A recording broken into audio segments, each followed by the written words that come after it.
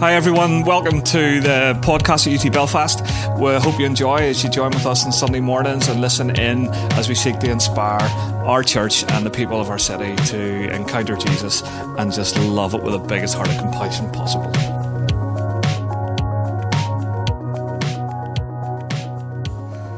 Big thanks to David for those tools to thrive. Isn't that a great idea? Just giving us some practical tools and ideas in this season in order to best use our time and in order to grow as much as we can. Well, hey church, we're so glad that you've decided to be part of today, to be part of this gathering. Hopefully you got the opportunity, as Timothy and Beth said at the start, to be part of the Instagram Live pre-show.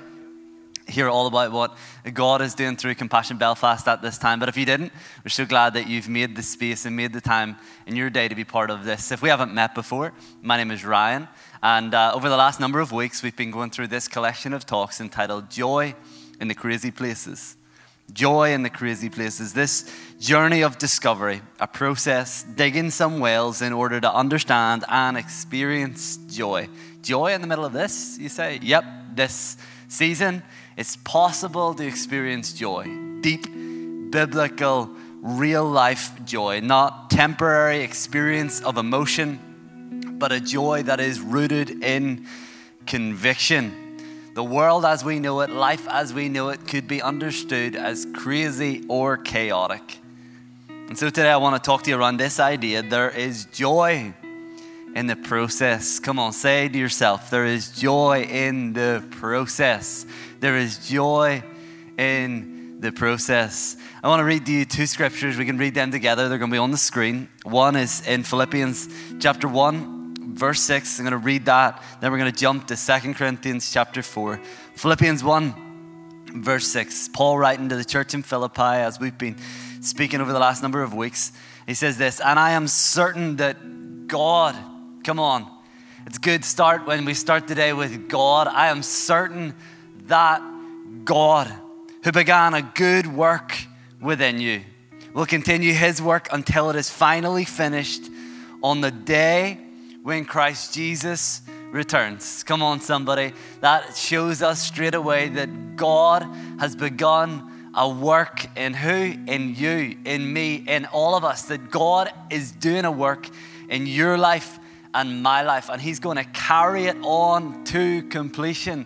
Speaks of a process. 2 Corinthians 4, 16 and 17 says, that is why we never give up. Maybe you're thinking of giving up today. That is why we never give up. Why do we never give up? What is he going to say? Though our bodies are dying, our spirits are being renewed. Every day, come on. You're getting younger in your spirit. You're being renewed every single day. Though outwardly we are dying, inwardly we are being renewed every day. For our present troubles are small and won't last very long. Maybe your troubles don't feel very small right now, but the reality of it is, in comparison to the glory that awaits you, your troubles are tiny. Yet they produce for us a glory that vastly outweighs them and will last forever. Come on, somebody. Let me pray for us. Then we're going to jump into what these verses mean for our lives. Father, we thank you for your presence. We thank you that, Jesus, you are building your church and the gates of hell will not prevail. And we recognize that your church is made up of people. And so we thank you that you are building our lives, that our lives are in a process and there is joy in that process. So we pray today, Lord Jesus, that you would speak to us through your word, Holy Spirit, that you would illuminate the word of God to us. And Lord, it would produce a transformation in our lives. In Jesus' name, we pray. Amen, amen, amen, amen. Come on, somebody. Thanks to Cameron playing so well today. And thanks to these guys for leading us in worship. And Beth and Tim for hosting today with us. And all of the guys who are making it possible. Thank you so much for making everything possible for us to gather online in a great way. Hey, I wonder if you've thought in the middle of this, is IKEA really essential? I don't think it is open anymore in this lockdown. What is it, like lockdown 4.0? But I think at one point it was open, like they'd become like an essential service. I was thinking about it this week about IKEA and thinking about why people really like IKEA. Why do people really love IKEA? Is it something to do with the cost, like the fact that you can get so much and it's relatively cheaper than other places? Or is it to do with the feel-good factor of building something yourself until you open one of those drawers at your bedside table and everything falls to the floor? Or is it the Swedish vibe of it? You just enjoy going and enjoy walking around, and then you find that you're buying stuff and you're enjoying the experience of it. Why do people like IKEA? I really don't know. I was trying to think of why I like IKEA, and I'm not really sure. I think it's an accumulation of all of it.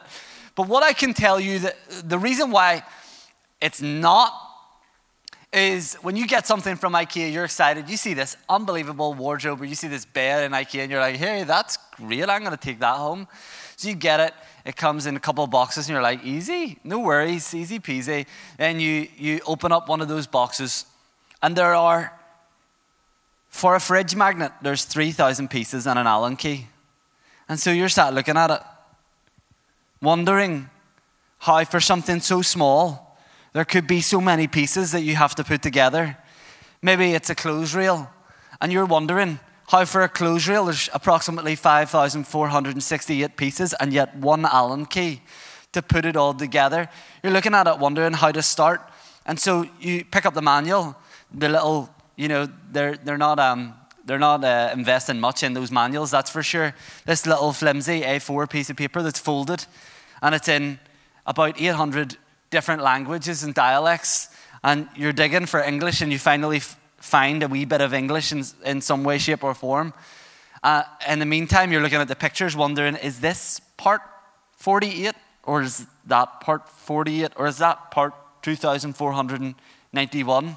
What is actually going on right now? There's a bit of a process to getting something from IKEA built at times. It's a bit more sophisticated. It makes sense why lots of the things are so cheap, because you're doing the labor. You want to know what I don't understand is that you can get something that is ginormous in IKEA and they trust you to build it. As long as you buy it, you can build it. You don't need any expertise. There is no pressure on you. You take it home and you do with it what you please. Regardless of your experience in building, crack on. I want to just take that idea today for a minute or two. Drive us in this direction of you and I, are being built. Our lives are being built. But the builder of our lives requires some expertise.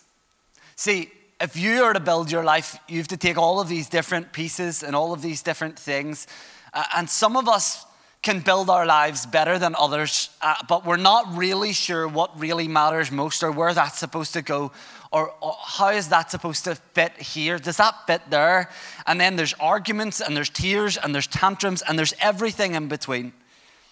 For anything to be built, it takes a process. It takes a process to construct a house. It takes a process to build wealth.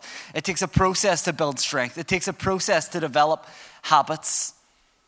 You today are called by God, chosen by God, and you are in the process of becoming like his son, Jesus. You are being renewed in your spirit every single day, aka God is building you. You are a work in progress, and so if you're a work in progress, that would imply that there is joy in the process. I want to show us a few things from God's word today. The first thing is this, that God began the work. God began the work. Philippians 1 verse 6 says, and I am certain that God who began the good work within you will continue whose work? His work. That God who began the good work within you will continue his work until it is finally finished on the day when Christ Jesus returns. Another translation says until completion, to completion. AKA God has a completion date for your life, Jesus Christ returning, and God is going to continue the work of your life, his work that he's doing in your life until Jesus Christ returns. You are God's work. There is a good work in your life, and it isn't your self-help. It isn't your new ideas. It isn't your 101 concepts, but actually it is a work that Almighty God began in your life. You know, the Bible says that do not think of yourself more highly than you ought to. When Paul's writing, and lots of us, we don't struggle with thinking of ourselves more highly than we ought to. Some of us, at times, we can think, oh, I'm this and I'm that. But often, many of us actually think too lowly of ourselves than we ought to. Our self-worth's around here. Our understanding of who we are in Christ is rock bottom.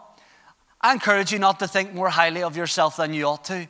But I also encourage you not to think of yourself more lowly than you ought to. You are God's work.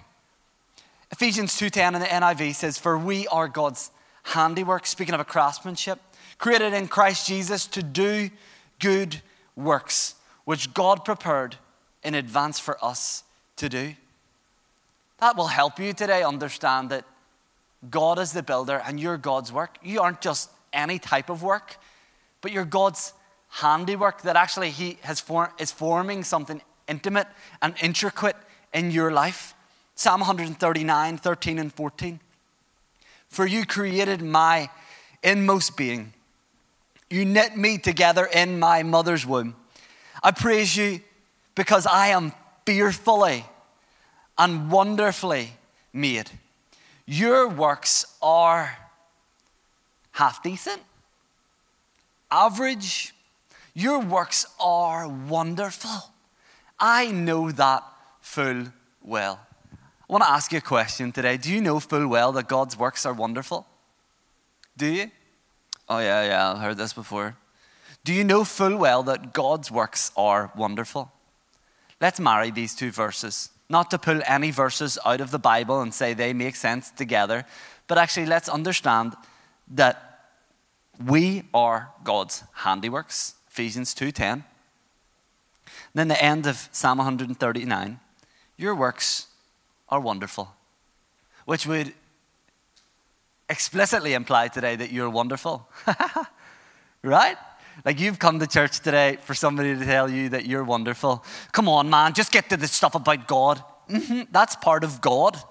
God is building your life, and your life, who you are, who you're becoming in Christ is wonderful. Yeah, there's parts that aren't beautiful quite yet, but the work that God is doing in your life, that part is wonderful. The things that God is stirring in your heart, that is wonderful. What God is doing in the depths of your soul, in your spirit, in your mind, that all of that stuff is wonderful. You are God's work, and as a result of that, you are wonderful. Now, if that doesn't bring you joy, then I would seriously encourage you to reconsider whether or not you are truly taking God's word seriously. Because that, you guys, is straight up the Bible. His works are wonderful. You are one of his works, which would imply your life is one. Who you are becoming in Christ is wonderful. Is wonderful.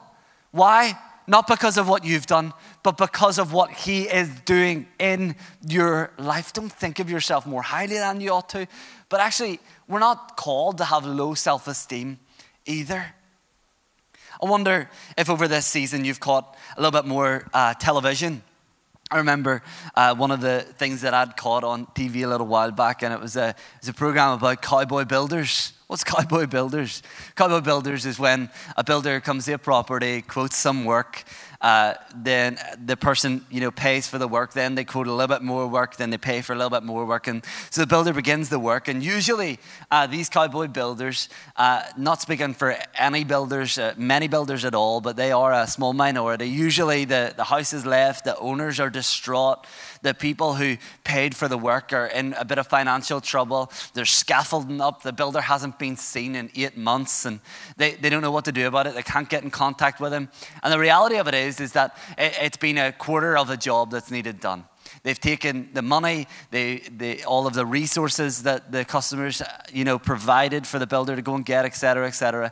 And so this customer now is distraught, is lacking in trust, is insecure, is uncertain, doesn't have the financial means perhaps many of the times to get the work completed.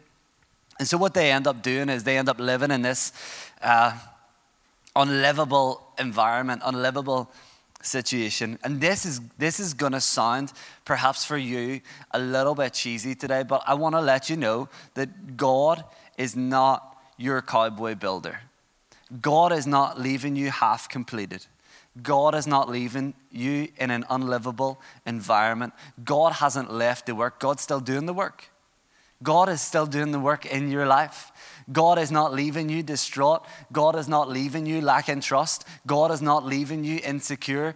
For any word that comes from the mouth of God will not return void. God is going to fulfill everything that he said and he has spoken over your life. You're called, you're chosen, you're favored by God, you've been accepted by God, you're loved by God, you're welcomed by God. In fact, he has adopted you he is your father, and as a result, you can cry to him, Abba, Father. God is not going to leave you high and dry, but he is still at work in your life. Ephesians 3 verse 20 to 21. If you're asking today, how is God working in me? God can do anything, far more than you could imagine or guess or request in your wildest dreams. Come on, somebody. That feels exciting. But then, how does he do it? He does it not by pushing us around, but by working within us. His Spirit deeply and gently within us. I want to encourage you to make some time to allow the Spirit of God to work deeply and gently within you. Have you ever met a person who's gentle? You don't shout at them and they don't shout at you. You listen. Because they speak gently, they talk gently, they have a gentle way about them. God is gentle. The Spirit wants to work deeply and gently within you. If you're experiencing condemnation and shame and guilt and anger and ridicule and regret, then I would say to you today that that's not God working in you. Either that's sometimes an attack from the enemy of our souls, the devil, or sometimes it's us conforming into legalism. God doesn't work in the currency of condemnation. He doesn't bring us shame in order to cause us to change.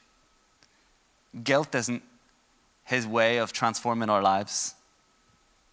Personal anger and frustration at ourselves isn't the way in which God operates.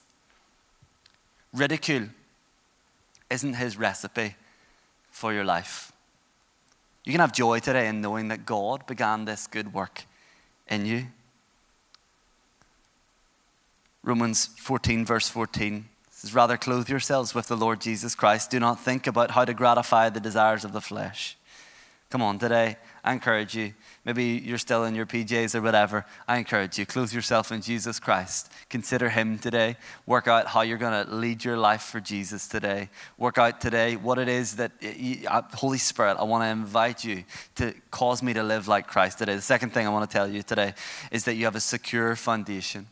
God's doing a work in your life and he's given you a secure foundation. Ephesians 2, 19 to 22. So now you Gentiles are no longer strangers and foreigners. You're citizens along with God's holy people. You're members of God's family. And together we are his house, built on the foundation of the apostles and the prophets. And the cornerstone, come on, the cornerstone is Christ Jesus himself. We're carefully joined together in him, becoming a holy temple in the Lord, for the Lord. Through him, you Gentiles are also being made part of this dwelling where God lives by his Spirit. Come on. Christ Jesus himself is the cornerstone. Let me ask you this question today. What is your life built on? Is your life built on your bank account? Is your life built on a great family or kids or health or wealth? Is your family built on your career? Is your life built on your career? Beg your pardon. Is your life built on your achievements? Is your life built on your social life? Is your life built on your reputation? See, in an instant, all of those things can change. In one moment, those things can just be flipped on their head. They are not a secure foundation. They are not what you want to simply build your life on. Yet, yes, they're great things. Seek first the kingdom of God and all these things will be added to you. Yes, they're things that we want to attain in our lives and we want to enjoy in our lives, but they cannot be the cornerstone of our lives. They cannot be the foundation of our lives. See, this work that God is doing in your life has a secure foundation. Its cornerstone is built on Christ himself. See, when times get tough, can you have assurance in your foundation? Isaiah 40:28-30. Do you not know, have you not heard? The Lord is the everlasting God, the creator of the ends of the earth. He'll not grow tired or weary, and his understanding no one can fathom. He gives strength to the weary, increases the power of the weak.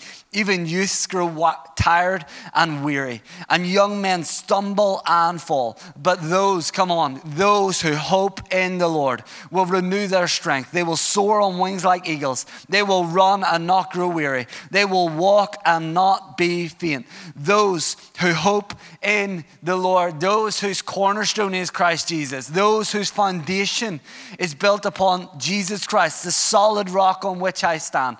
Come on, that's the reality of those whose lives are built on Christ.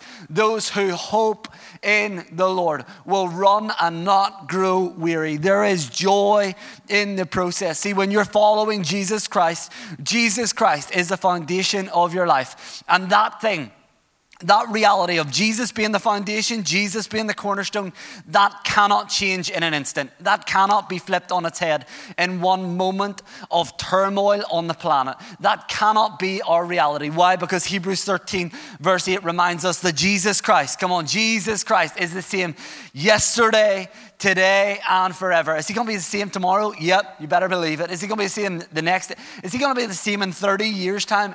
Yes, he is. Why? Because Jesus Christ is the same yesterday, today, and forever. He is unchanging. He keeps his promises. Jesus is the same.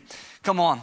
If the foundation of a house isn't right, the foundation will be unstable. If the foundation of your life isn't right, the foundation of your life will be unstable. Matthew 7, Jesus is just after preaching his longest sermon, the Sermon on the Mount, and he concludes that sermon with a story about the wise and foolish builders. Two guys who build their houses in different ways. One built their house on the rock. One built their house on the sand. Therefore, everyone who hears these words of mine puts them into practice is like a wise man who's built his house on the rock. The rain came down, the streams rose, and the winds blew and beat against that house, yet it did not fall because it had its foundation on the rock. But everyone who hears these words of mine and doesn't put them into practice is like a foolish man who built his house on the sand. The rain came down, the streams rose, and the winds blew and beat against that house, and it fell with a great crash. See, when you are building your house on Jesus, when you're building your life on Jesus, you are like the wise builder, building your house on the teachings of Jesus, building your house on the authority of Jesus, building your life on the person of Jesus. You are like the wise builder. When you know things aren't looking good out there, but you have the right foundations, that security will bring you joy. But when you know that things aren't looking good out there and you have the wrong foundation, your life isn't built on the right things, that insecurity will bring fear. Let me ask you again, what's your life built on? Your bank account, great healthy family or kids, your career, your achievements, your social life, your reputation? In an instant, those things can change, but it's Jesus Christ who is unchanging. Come on, the third thing I want to share with you, the final thing, and these guys are going to come up and help us to respond to God in worship today, is that the goal of our lives, come on, there's joy in the process. The goal of our lives is to look like Jesus. The goal of our lives is to look like Jesus. The goal of your life is to look like Jesus. The purpose of your life is to look like Jesus in your own unique way, with your own gifting, with your own characteristics, with your own qualities, with the uniqueness that God intimately formed in your life in a very detailed manner, in a wonderful and fearful way. The goal of your life is to look like Jesus, regardless of your vocation, regardless of the house that you live in, regardless of the bank account details, regardless of the family, regardless of the socioeconomic status, regardless of your background. The goal of your life is to look like Jesus. I am certain that God, who began the good work within you, will continue his work until it is finally finished on the day when Christ Jesus returns. You know, I've been a victim of saying this before. When you get, somebody gets a newborn baby and they're pushing it along in a pram and, oh, look at him.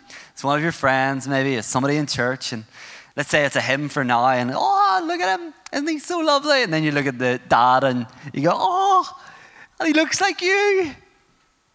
I mean, of course he looks like him, it's his dad, right? I've said it so many times, or you look at the mom and you say, oh, he has your eyes. You do this kind of, oh, he looks like you, and he looks like you, and who does he look like more? What I've never said as I looked at a newborn baby is, oh, he doesn't look like any of you.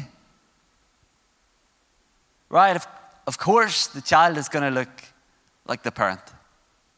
And you know, your end goal, the goal of your life is to look like Jesus.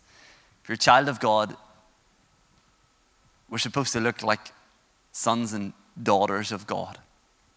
We're supposed to look like the person of Jesus. We're to keep making progress. We're to keep moving forward. See, in Genesis 1:27, when God created mankind in his own image, in the image of God, he created them. Male and female, he created them. In Genesis 1, in the beginning, he made us in his image. It was the fall. It was Adam and Eve in the garden, taking of the fruit, which allowed sin to rule and dominate humanity, that caused us to not look like him. But then what Jesus did when God sent Jesus to the earth, who was living a sinless life, a life without sin, spotless, the person of Jesus, ministry for 3 years, healing the sick, raising the dead, preaching the good news about himself, setting captives free. When he was crucified by his own will, he gave his life up, and he went to that cross. Then he entered that tomb, and 3 days later he rose again. He rose again and then went for a number of days with many witnesses in order to verify his resurrection, to speak to his disciples. After that, the Gospels went forth to the earth, but just in between there, the Father sent the gift, the promised Holy Spirit. The Holy Spirit who points us to the teachings of Jesus. The Holy Spirit who points us to the person of Jesus. The Holy Spirit who guides us. The Holy Spirit who counsels us. Holy Spirit who is your friend, who's supposed to be your best friend. Why? In order that we would look like Jesus. Jesus, in order to unite a lost, broken, hurting humanity, dominated by sin, took it all upon himself in order that we would look once more like the Father. The end goal of our lives is to look like Jesus. 1 Peter 2:21, God called you to do good, even if it means suffering, just as Christ suffered for you. He is your example. You must follow his steps. Galatians 3:27, all who've been united with Christ in baptism have put on Christ. Come on, like putting on new clothes. 1 John 2:6, those who say they live in God should live their lives as Jesus did. You might struggle with that at the minute, but Romans 8:26, in the same way, the Spirit helps us in our weakness. I don't know what weaknesses you're going at today, but there is joy in the process. You're not at your end destination yet. When you are, you will wake up and you will look like him, which would imply that you are in a process. You're becoming like Jesus. Outwardly, we are wasting away. Inwardly, we are being renewed day by day. Come on, somebody. God began the good work in you. You have a secure foundation. The goal is to look like Jesus. There is joy in the process. We read this verse to you, we respond to God in worship. That's why we never give up. Come on, that's why you never give up. Come on, you're never going to give up. That's why you're not giving in anytime soon. This is why we never give up. Though our bodies are dying, our spirits are being renewed every day. For our present troubles are small and won't last very long. yet they produce for us a glory that vastly outweighs them and will last forever. Come on. Hi everyone, thanks for listening in on our Sunday podcasts. Check us out on our Facebook, Instagram at UT Belfast.